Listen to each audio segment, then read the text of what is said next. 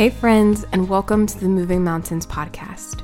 Moving Mountains is a place to hear true stories of modern day miracles told by ordinary people just like you and me. My name is Paige, and I'm joined here in Alaska by my dear friends Margaret and Bernadette as we witness accounts of how God has worked in people's lives in big and small ways. As you listen to these stories of hope, answered prayers, and unexplained phenomena, we invite you to allow this space to inspire your faith and even to help you recognize the ways in which God is moving mountains in your own life. Well, hey everyone, and welcome back to the Moving Mountains podcast. This is Margaret. I'm speaking to you from a very, very snowy Alaska day up here. It's December when we're recording this. So, Bernadette, do you want to tell everyone how much snow Anchorage got in the last, 2 days? 16 plus inches. And it's like driving on a road filled with pothills, just trying to go down the street right now. Oh my gosh. Just getting out of the driveway is almost impossible. There's narrow lanes with snow piled up. I had to go to the pharmacy tonight to get my son a prescription, and they're just cars stuck in the side of the road, and there's just random mounds of snow in the middle of the main streets in Anchorage. It's crazy. It fell so fast that plowing, I don't even know. They couldn't keep up.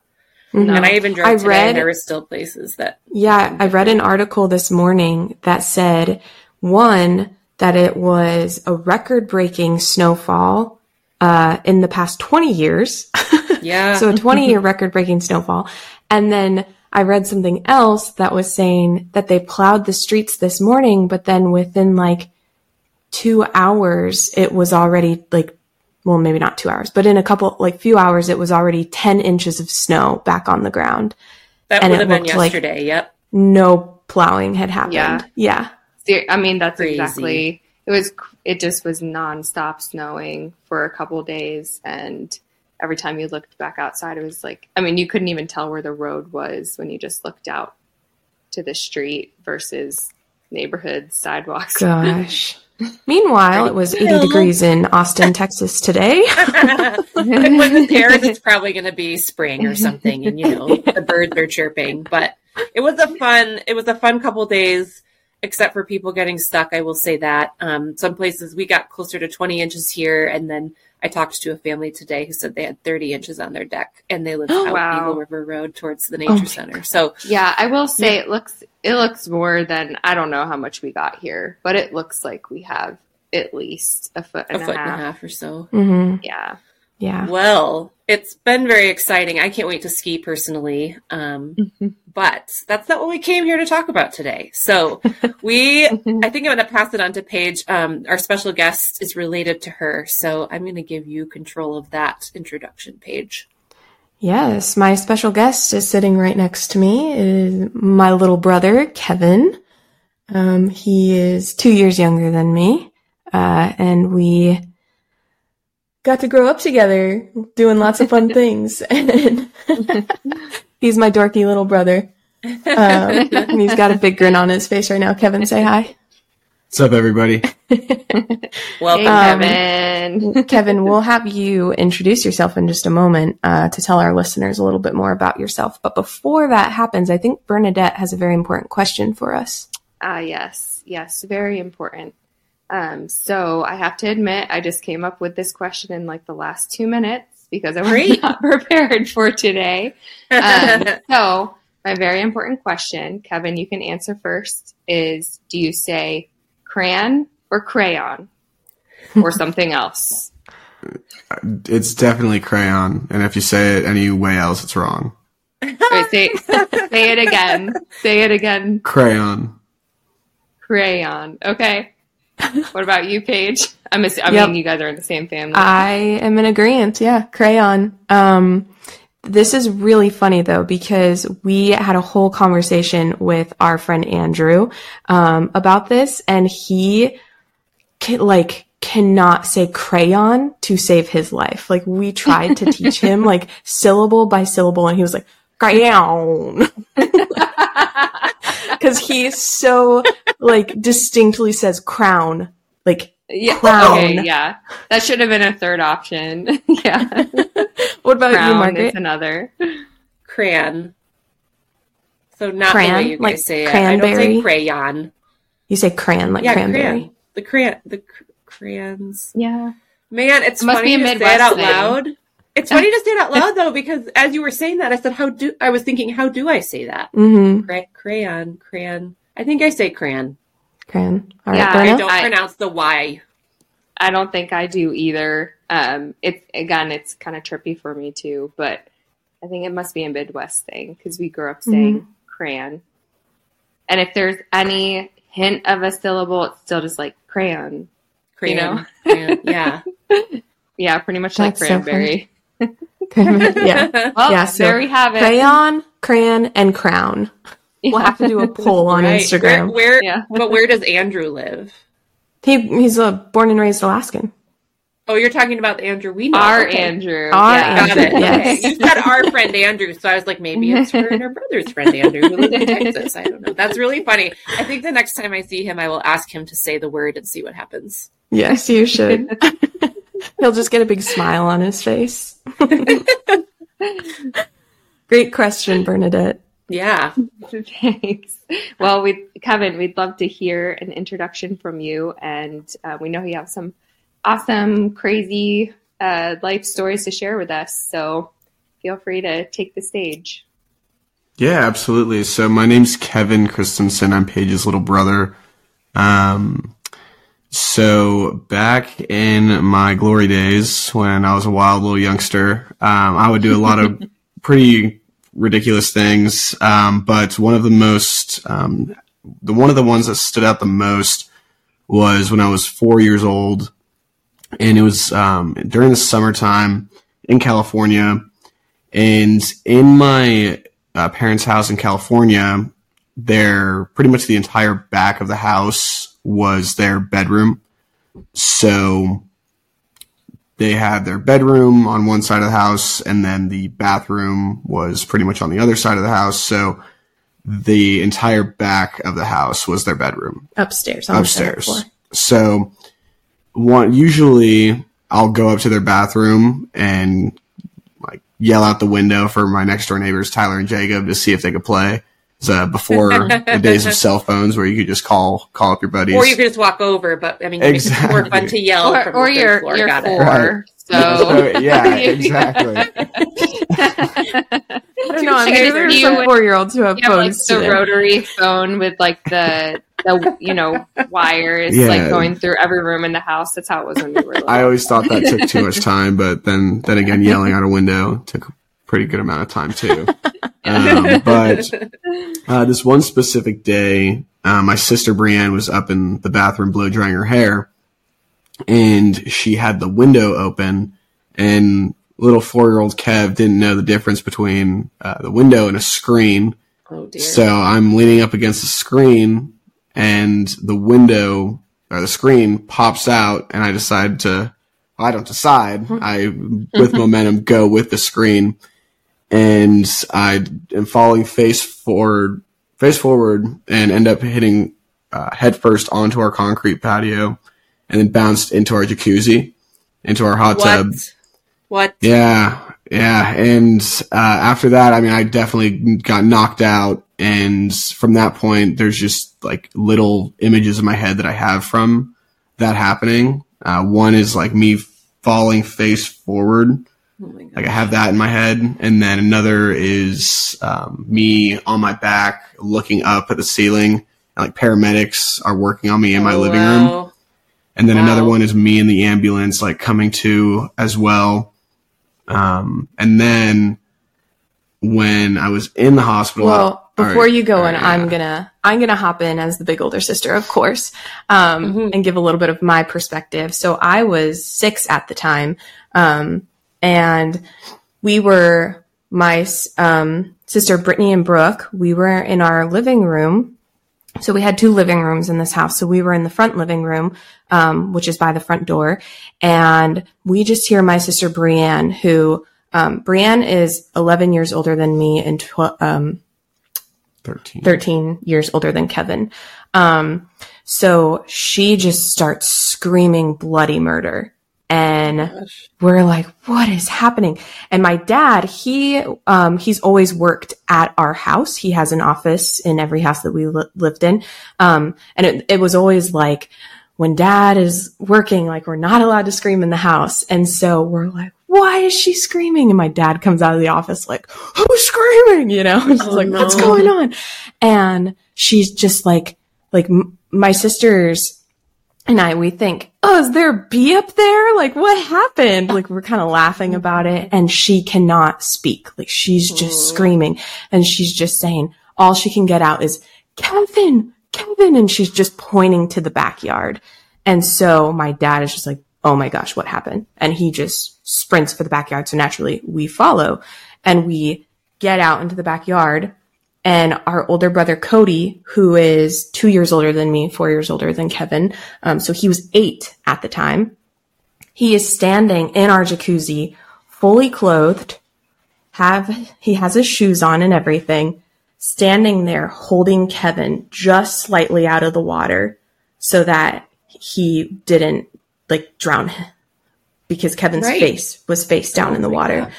So yeah, just imagine like this 8-year-old boy is just standing in the water and he knew like not to jostle Kevin or anything because his neck might be broken, you know, like he just knew to like stand there and just hold him out of the water.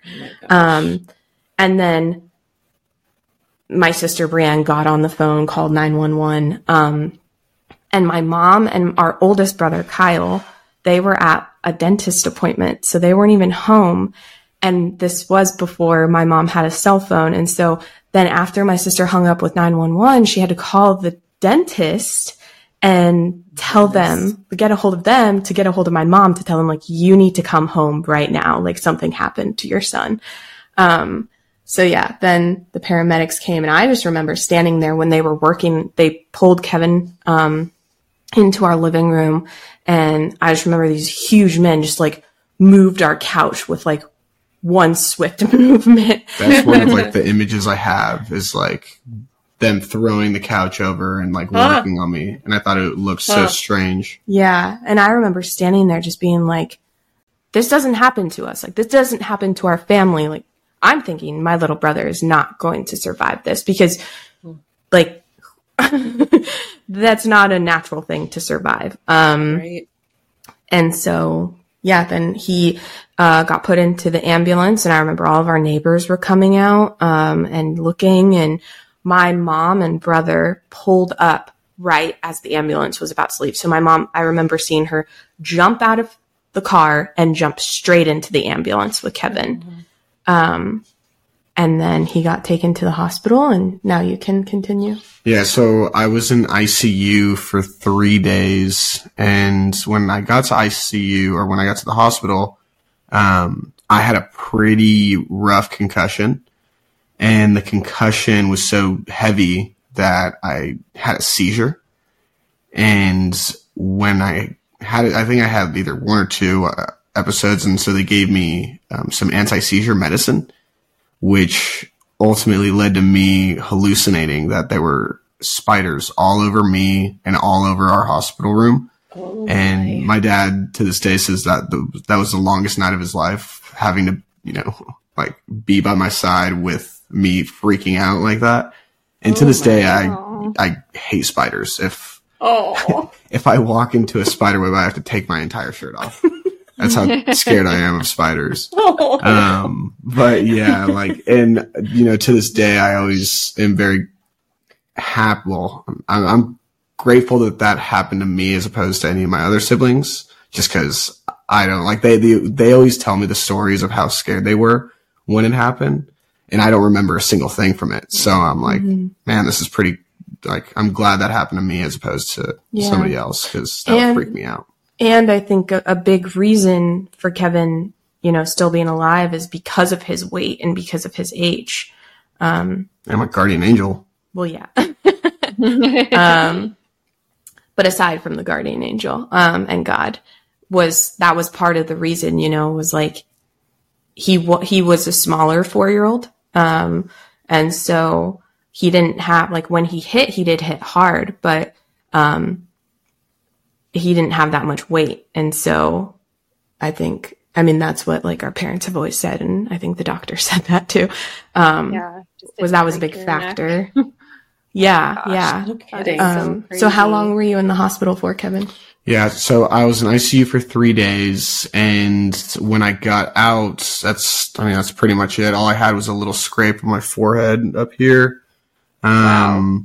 And yeah, I was good to go. And actually, funny thing, a couple weeks after I left the hospital, those same neighbors I was trying to call, I feel like their backyard's cursed after telling these stories, but I was over at their house in their backyard, and they were building a pool, and it was about a 10 feet deep pool, and it was empty, and I was walking along the side, and I fell in and busted my lip on the bottom of that pool. 2 weeks after being out of the hospital. 2 weeks, and yeah. Oh my goodness. Definitely going to have CTE one day. I don't know how my parents got through those days with Kevin. No kidding. Goodness. Oh my gosh. Wow. So accident prone. Like, just knowing something like that happened to you as a kid, have you always thought about that as like a miracle that your life was spared? I mean, I can't imagine. It is like fun. That. It is fun to think about your life like that sometimes, and like definitely think that, you know, like God is looking out for you, and you know you have a purpose here, and there's something, you know, for you to do here because of the amount of things that I've been through. Like falling out of the window is definitely the biggest. I mean, there's one time where my brother and I and one of our friends, we were just in our front yard swinging baseball bats, and my brother's friend went as hard as he could, swung as hard as he could. And for some reason, I thought I wanted a better position, like to watch him swing his bat. So I took a step in the wrong direction, and I caught the baseball bat right next to my temple. And all I had was just a giant welt. And if it was probably a 1/4 inch to the left, I probably would be dead. Oh my gosh. You know, I mean, I've had my head the world's hardest head. Some people say, yeah. Or two guardian angels. You have a built-in helmet that we can't see. Yeah. God was like, he's gonna need that.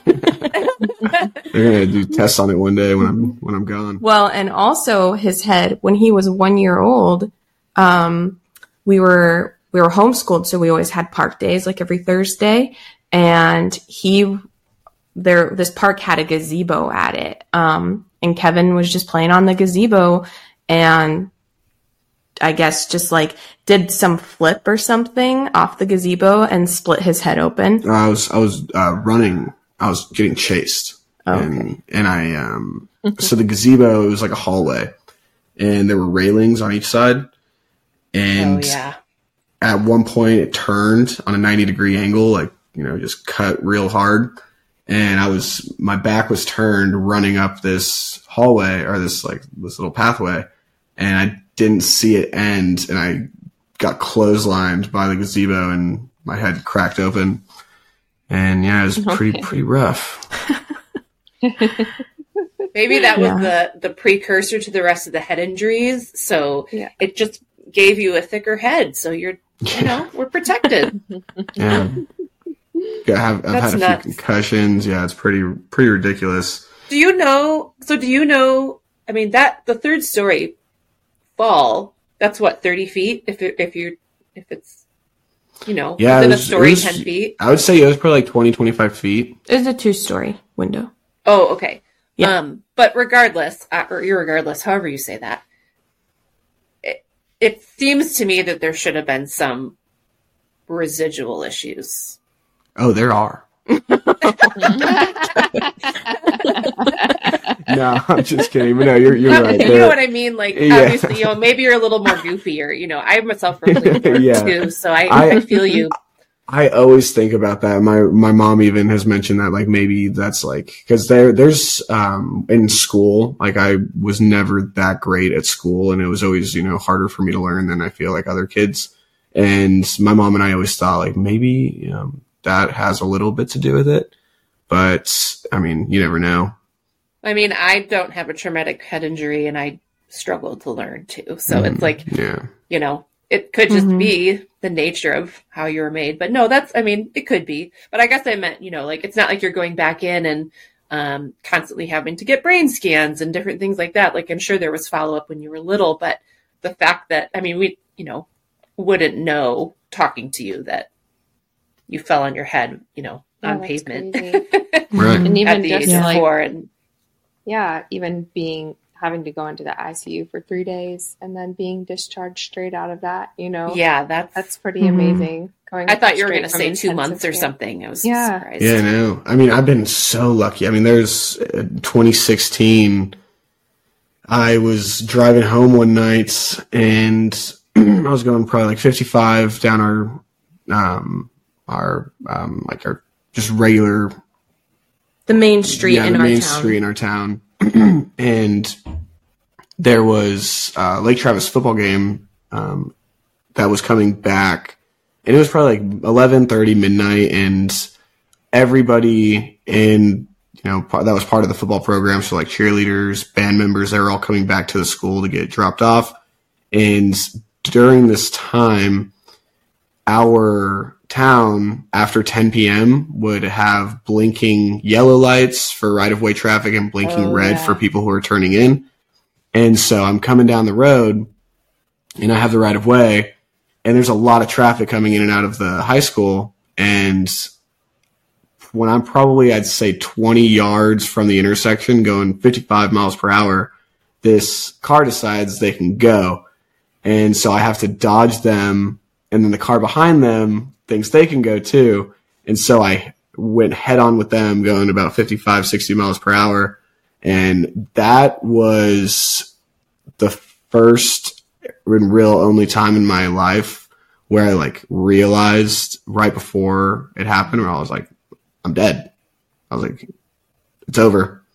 And luckily I had a minor concussion. I just hurt my my wrists and my feet just a little bit, but other than that, I was fine. I'm getting this image. That's amazing, first of all.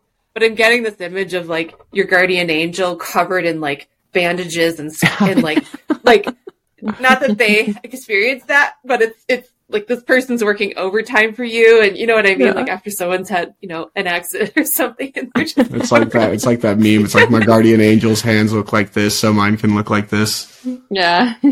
His guardian angel and like has like the a wings neck are brace taped because he's like, oh man, I just need a break.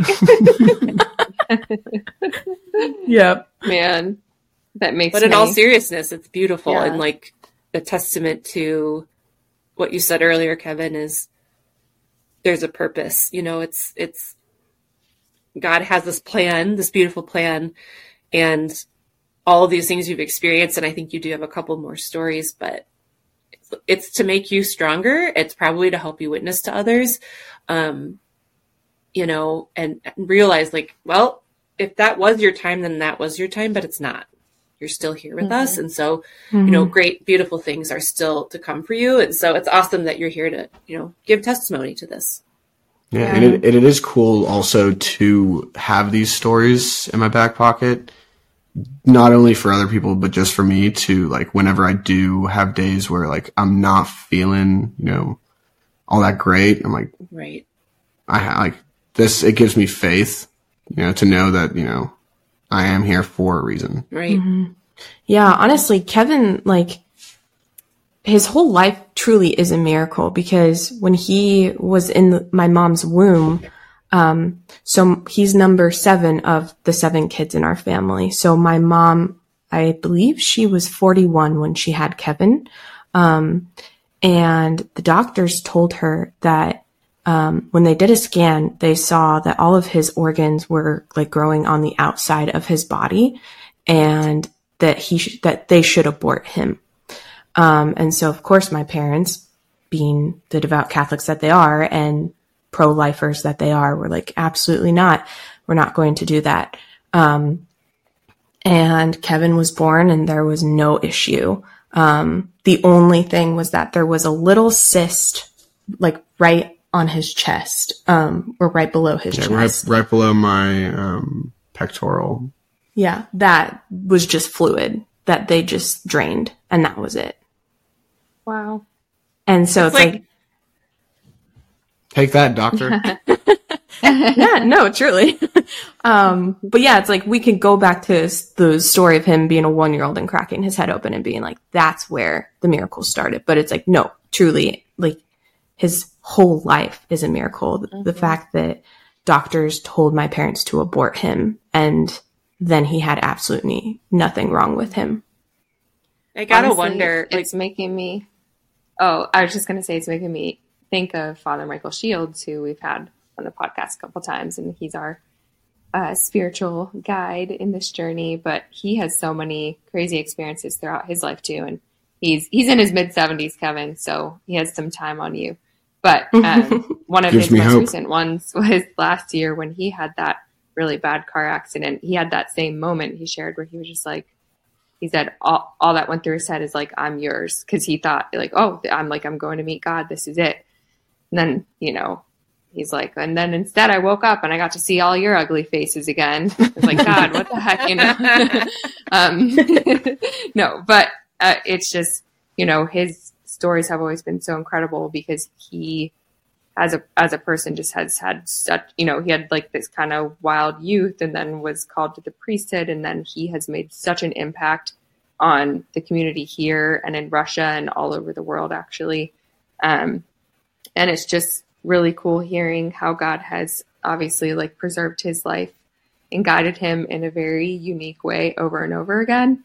And so it's just, I don't know, listening to all of your stories, it's like clearly there has been an attack on your life over and over again. We don't know on what level. It's like, is Satan trying to hurt you and like target you specifically because there is some purpose that God created you for that he doesn't want to be lived out. I don't know, like it's not like we want to read into things that aren't there, but it's possible. And so it's just really cool to hear like all these stories of someone who clearly your life has been spared over and over again, and you're still like a fully functioning normal human being. Like Margaret said, you're not a paraplegic or like having trouble speaking or having seizures, all the things that you could be dealing with.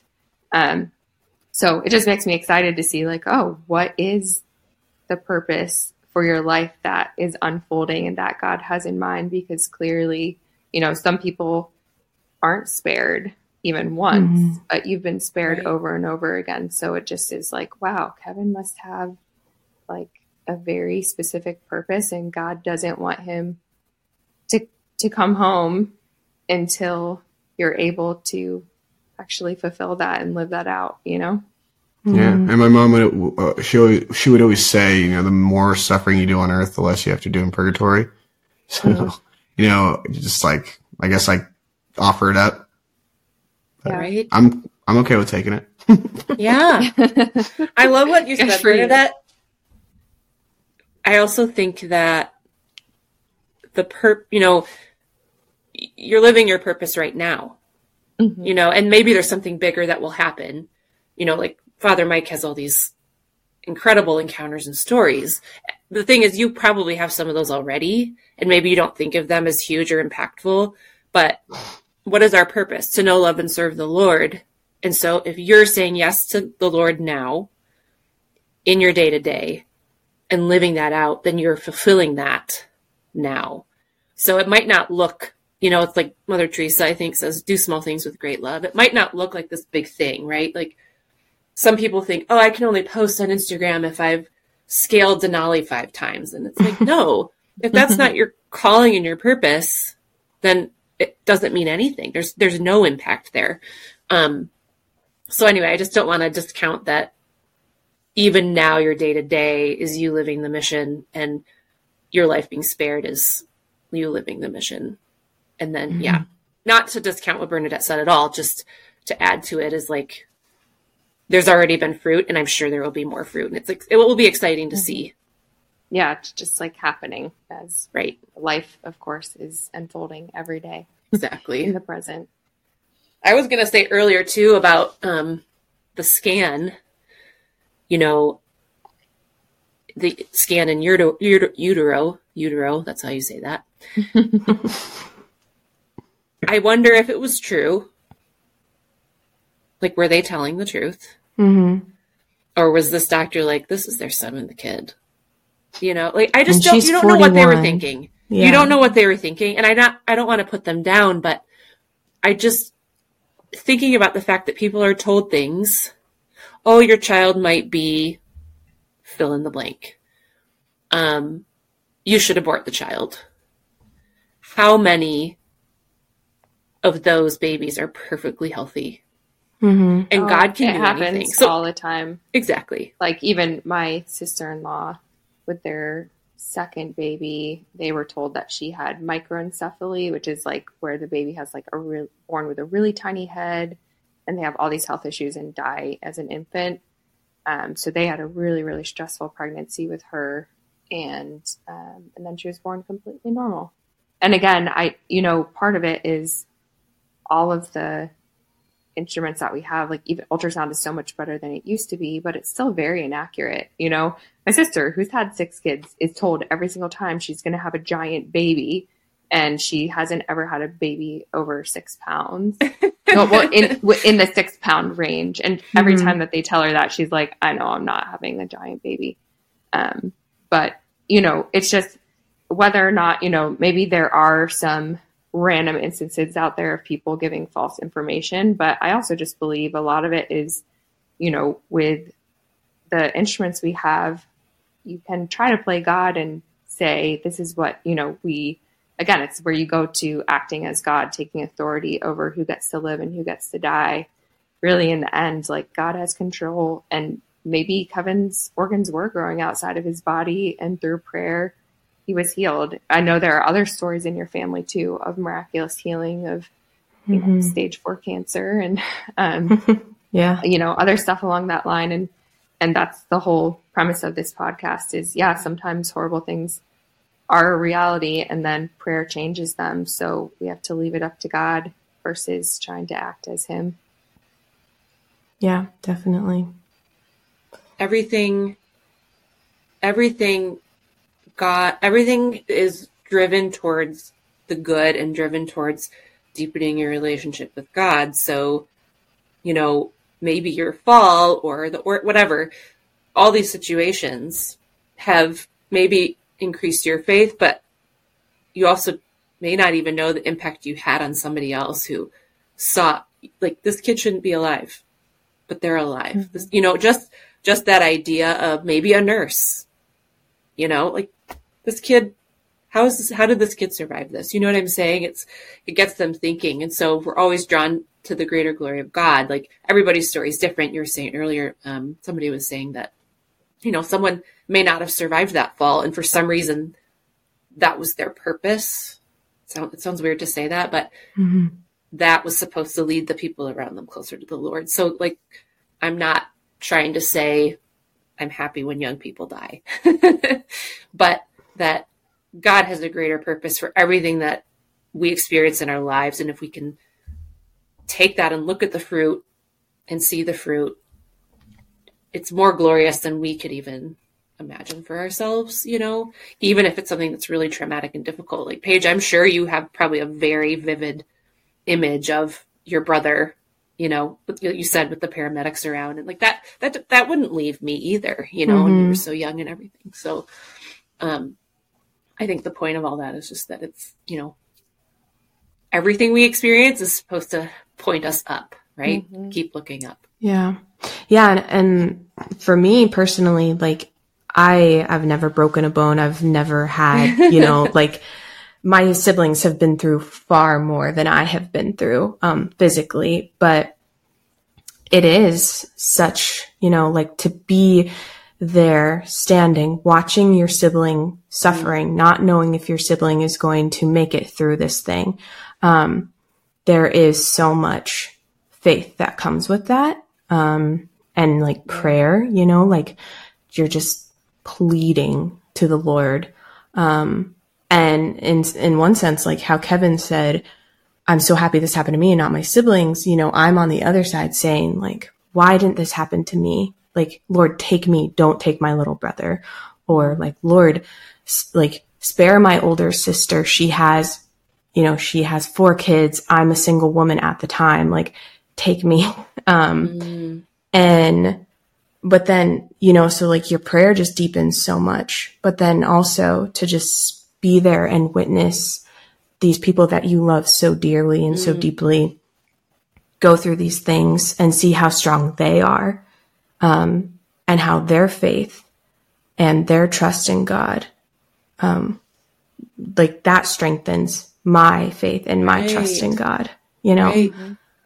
Yeah, it's like these things happen, and they seem so awful. And, every person on this podcast and everybody listening has stories of like loved ones who have died, or traumatic things that have happened to loved ones or families or friends, or even just like the world. Sometimes the things that happen in the world can really weigh heavily on us as well. But it's really amazing to just contemplate how important and essential suffering is in our human experience. And so it'd be kind of crazy to imagine what our lives would be like without those experiences that we went through. Like, what would be different for Kevin if he hadn't gone through all these different experiences, and if your family hadn't gone through the experiences with different siblings, because those experiences do shape us and form us so much. It's reminding me of like in high school religion class, when one of the things that we learned, it might have been like a Jeff Cavins thing.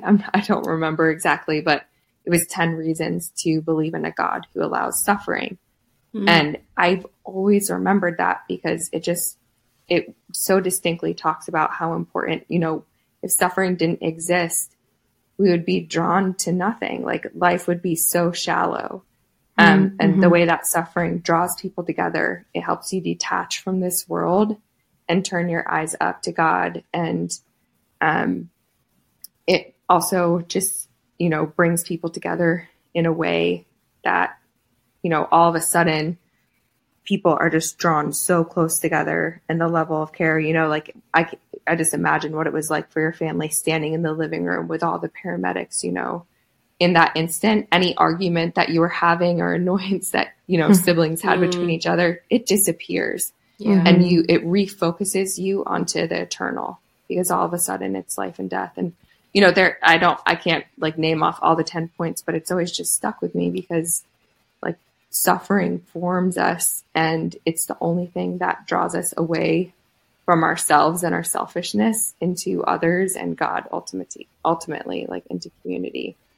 And so true. Just hearing your stories, it's like, oh, I wonder what impact it actually has had on Kevin's life, and all of the people around you who love you and care about you. And yeah, that's one of the questions, I want to ask God when I get to heaven, like all the suffering that's happened. It's like, can you just show me what fruit that had? Because in the moment, all I could do was say like, this must be the will of God for us today, or for those people today. Kind of like my husband and I have a Walter Ciszek mantra in our house now, ever since like the miscarriages. His book, He Leadeth Me, helped us so much because for those of you who don't know who he is, he was in the Soviet prison camps for over 20 years. I think he was in solitary confinement for 5 years. Just went through like ridiculous suffering and persecution, and came out with like the strongest faith and most valuable wisdom. And his mantra was just like, okay, I have to get up and shovel coal for 15 hours with no food again. I guess this must be the will of God for me today, And so it is crazy when you hear about a story of like a 4-year-old pushing through a screen. It's like, how could God allow that to happen? But you just have a different perspective when you ask like, okay, I guess this is the will of God for us today. What is he doing with this?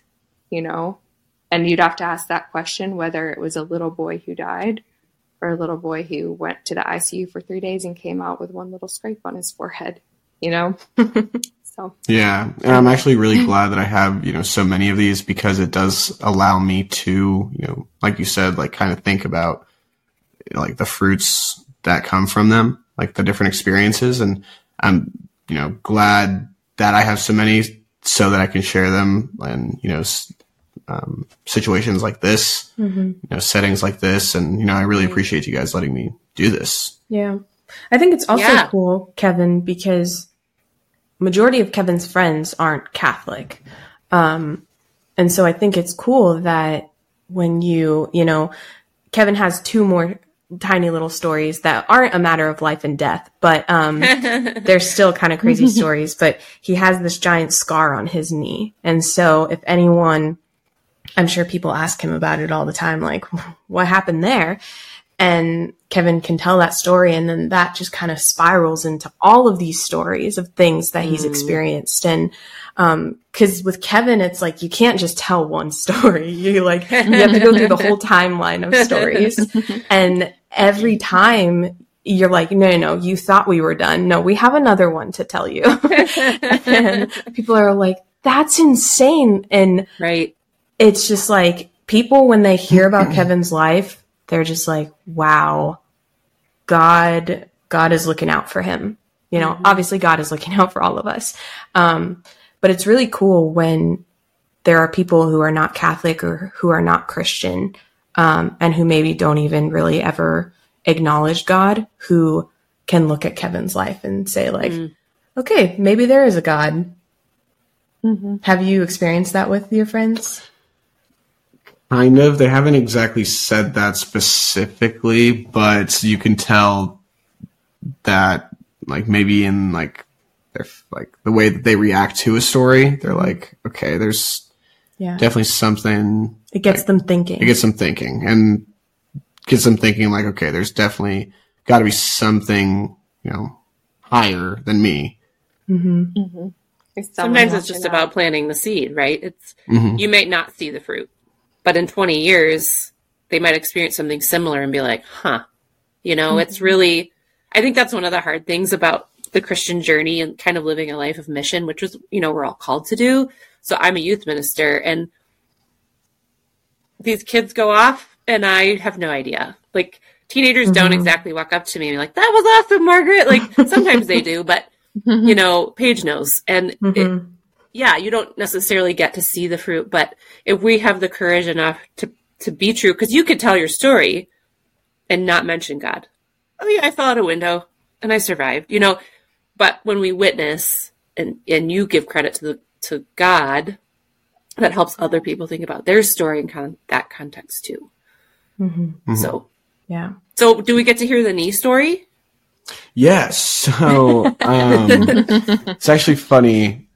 I'll tell a little short story before I tell the actual story, but typically when people ask me what happened, I always like to tell them I got bit by a shark because it looks like a shark bite, like a little shark bite. And I can roll with it for a pretty long time until I will tell them that I'm just messing with them. But when I was 10 years old, I was playing just like pickup soccer in my friend's backyard.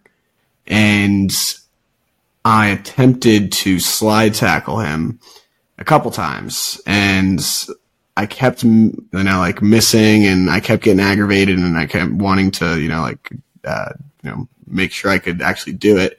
And so the third time I tried doing it, I went really aggressively and went for the slide tackle, and I slid right into a sprinkler head, and it sliced my knee like a pizza all the way to the bone. And I saw my kneecap, I saw all that good stuff, and I got 27 stitches in my knee, and my summer was over after that. But his life was not. And now he has a really cool scar on his knee. Yeah. Shark bite. And then we might have to post a picture of the knee scar. We might have and then I have another one on my shin, which this one was definitely one of the more painful things I've ever had experienced. But long story short with this one, I was with my buddy Grant, and we were at this it's like an empty retention pond. It's like a rainwater retention pond. And in our neighborhood. At the bottom of the pond were these cinder blocks that were cemented into the ground. There were 2 rows of them. they were kind of like you could hop from one to another. And my buddy Grant and I, we were racing on them. So like we were side by side and we would hop. And so he was way ahead of me in this race. And I looked up and I was like, oh, this is pointless. I'm just going to jump off. And so I go to jump like off to the side. And when I do that, I slip and I hit the corner. My shin hits the corner of one of the cinder blocks. And when it happened, I remember I fell and I was like, oh man, that was pretty rough. And I looked down to my right side and I saw my right leg was like pretty scraped up. It wasn't too bad. It actually looked kind of cool. And, I was like, okay, that's fine. Sounds like the boys' reaction. No, that's exactly how I was like, okay, those are cuts, but like nothing too deep and they'll look pretty cool when I clean them all up. But, and I start looking to my left side like, okay, please just make sure there's nothing wrong on this side. And I look and my shin has the biggest gash in it. Like I could see my bone. I could see everything. And I was like, oh no. And yeah, I had to go to the emergency. Well, I went to the emergency room. And they told me I had to go to this other hospital because I needed to get a skin graft. Because there was no skin where the shin got cut. But when we went to this other hospital, the doctor there was a wizard, and he found the skin, and it was like wrapped underneath my leg. So what they had to do is they had to shoot me up with numbing medicine, and that was the most painful thing I've ever been through in my life. They gave me a shot at the top of the cut, on the side of it, on the other side, on the bottom, and then one directly right in the middle. And the one in the middle hurt so dang bad. Oh, but yeah. And you were in like 5th or 6th grade. Yeah. Oh, and it was right before track and field day, which was of course. Yeah. Great timing. Oh, Yikes. man. Yeah, but those are pretty much all my stories I have for you guys. Your stories of mutilation. Yeah. Officially grossed out. I'm definitely not doing any leg modeling anytime soon. Actually, looking down, I think my toenails could use a clipping. Okay. TMI. And we're done. Goodbye. Yeah. I had to leave you guys with a little comment. Sounds like a guy in his 20s. Yeah, 100%. Sounds like That's a what your younger older brother. sister's for. If a girl had she's been- tell you to cut your toes. If a girl had been through any of those, at least the last two stories, we would not have looked down and said, "Oh, cool." We would have probably burst into tears. Yeah. So Yes. wow. Wow. So many. It kind of shows how resilient our bodies can be, right? And maybe sometimes you're like, okay, maybe that wasn't the smartest decision, or maybe you think, no, I'm glad I survived it. I'm stronger now. But it is amazing. Our bodies in like I'm assuming you have full function of your legs, and so like the knee's fine eventually, and then your shin is as well, which Totally. our bodies are incredible. I feel like even it's just like a miracle when you just contemplate the human body, just How it fixes itself, and especially children, and now having a little 18-month-old running around and all the things that he does to himself. And I feel like we have a little Kevin on our hands, to be honest. Don't get him near any open windows. The other day I came through our hallway upstairs, and he had like half of his body out of our railings, which I didn't even know he could fit through, and was like a second from jumping or falling down to the first floor. Gosh. And I was thinking about that. It's like, he probably would have died, but maybe not, because God has made our bodies so resilient, and especially the bodies of little children. And that's just like another miracle too, that you can go through all these things and there's a chance of survival. Yeah. Thank you, guardian angels. Yeah.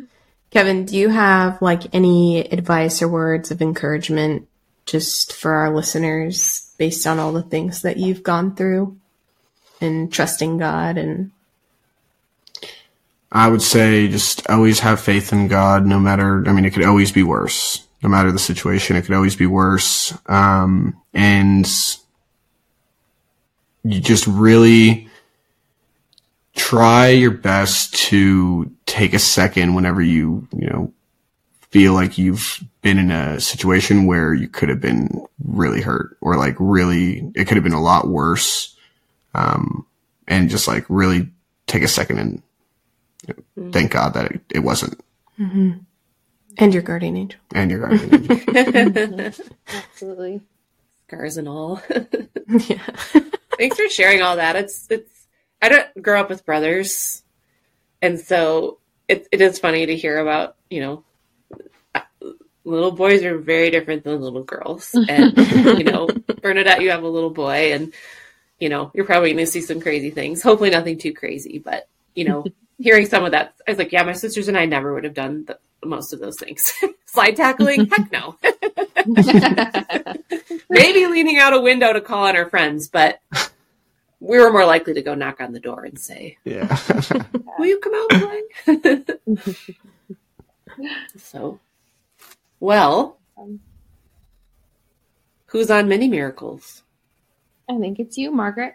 Oh, is it? Well, so I'm sure, Kevin, your sister, explained that at the end of each episode, we talk about a little miracle that has happened in, I don't know, the recent past in our lives. And I don't know, Bernadette, do you want to start this time? Sure. Yeah. So my mini miracle this week is Margaret again.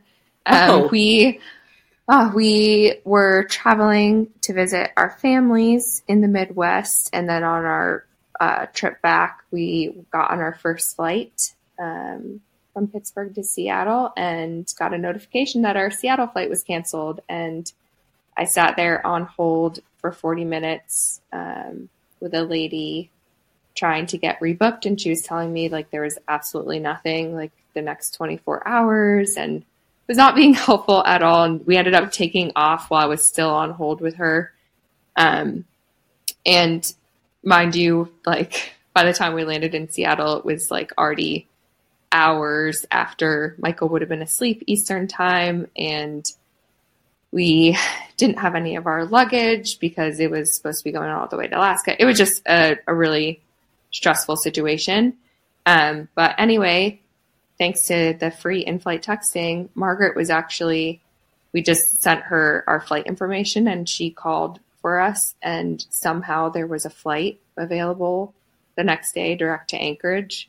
Whereas like the lady was saying, oh, there's nothing open. And the only flight that I could get you on, they're going to be like 16-hour trips from like Seattle to Anchorage, laying over in like Juneau or somewhere for half a day. And I'm imagining all of this without any of Michael's stuff, our son. And anyway, it was just like, I'm talking to an agent and she can't help us. And then somehow our friend who offers to help, I don't know, you probably spent like 4 hours. That was like a 5.5 hour flight. And we were texting you the whole time.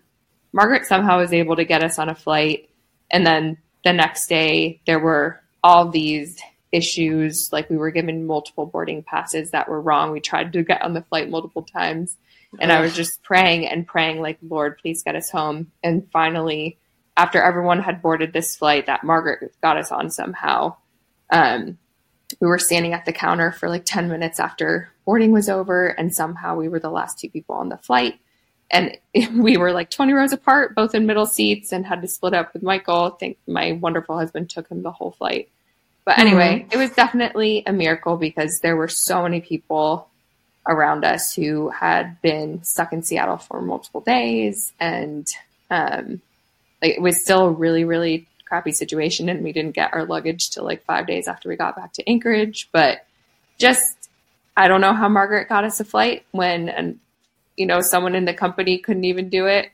But just again, the miracle of friendship. And I'm so grateful that we weren't stuck longer. So thanks, Margaret.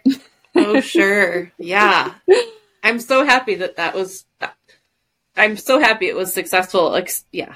I'm always worried about booking things for other people because I'm like, oh, what if it ends up being really awful? And then, I feel bad, but oh my gosh, it was so helpful because I was very happy to help. If we had called 5.5 hours later after landing, I'm sure we wouldn't have been booked for a day or two later so anyway, yeah, thanks for that. It was definitely a mini miracle for us. Pleasure. What about you, Paige? Okay, I have two. So my first one is that we found out we're having another boy. Yeah. 3 boys. Boy Drew. 3 Evans. Yes. Just kidding. So that's very exciting. We were very shocked. We definitely, I think all of us thought we were going to be having a girl. So when we saw a boy, we were like, what? But also just like so equally as excited. And then my second mini miracle is, so last night, Christian and I got to go on a date to the Trans-Siberian Orchestra. And so it's at the Moody Center in downtown Austin, which is like attached to the University of Texas campus. And so the Moody Center it's like the basketball stadium, but they also have concerts and plays and all of these things there. So it's like a ton of seating and you can be up really high. And I was just like, I'm just going to buy the cheapest tickets because I just want to like listen to the music basically. And so we got there and we were a little bit late because traffic and all that. And when we got to our seats, there was an elderly couple sitting in our seats and like the concert had already started. So it was really loud and Christian's like talking to this elderly couple and they're like, well, someone took our seats. And so we're like, oh, okay, like, what do we do? And so then there were 2 seats like in the same row, just farther down. So we're like, okay, let's just sit here. And if the people come for these seats, we'll just move to another set of seats and just kind of keep hopping. And so then we're sitting there and it's like pretty hard to see the stage. And I didn't realize this, but the Trans-Siberian Orchestra is very visual. And so it was like, oh man, yeah, we're on the side. We were on the side and very high up. And so it was kind of hard to see. And I was also thinking, wow, if we were in our original seats, that was even farther to the side. And so it would have been even harder to see in those original seats. And then the people came for the seats that we were in. Oh, so we had to get up and move again. And there was this whole row, like at the whole bottom of that section that was completely empty. And so we went down there and we sat there and it was basically, we were still high up, but we were basically like front row, not front row, but like, you know, front row of this whole section. And so we had an amazing view now of the whole stage and everything. Awesome. Like we were more in the middle now. We weren't on the side as much. And I was just sitting there and I was literally thinking, this is going to be my mini miracle because this is such a good view of the show. That's awesome. I love it. It's like a little gift. Yeah. We ended up having to move one more time, but it was only a few more rows up. And I was just like, oh my gosh, we're just hopping all over. But no, it was really cool. And we got to sit in those like really good seats for majority of the show. So that was nice. Awesome. Yeah. That's awesome. Yeah. What about you, Margaret? You know, I really think my mini miracle is the snow and the fact that I never got stuck driving in the snow. Bernadette was saying earlier. So I love to cross country ski. And last year I started cross country skiing in October. Actually, no, I started in September. And then we got a ton of snow and it's this, you know, almost mid-December here now. And I haven't skied once. Actually, I have. Yesterday I skied through my neighborhood because literally I went to drive out and there were a couple people stuck and I was like, forget it. I'm just going to ski on my streets. And so I did. And it was wonderful. So I love snow. I was so giddy yesterday, even though I was a little nervous driving because in all seriousness, I don't think I've ever seen quite this much snow at one time before. And, you know, trucks were getting stuck. So that tells you it was just accumulating so fast and so deep. And so I did go to work and I work really close to where I live. And it was funny because it was just me and Father Arthur there. And we were both like, he comes in and checks on me. He's like, Margaret, it's still snowing. I'm like, I know, Father, isn't this fun? And, we're going out and taking pictures and it's so beautiful. It's so refreshing. And then today just driving around and just seeing how perfectly the snow sits on a roof, or it just creates this whole artistic look. And I'm just like, well, God, you are so unbelievably creative, because there's just so much beauty in it, even though it's,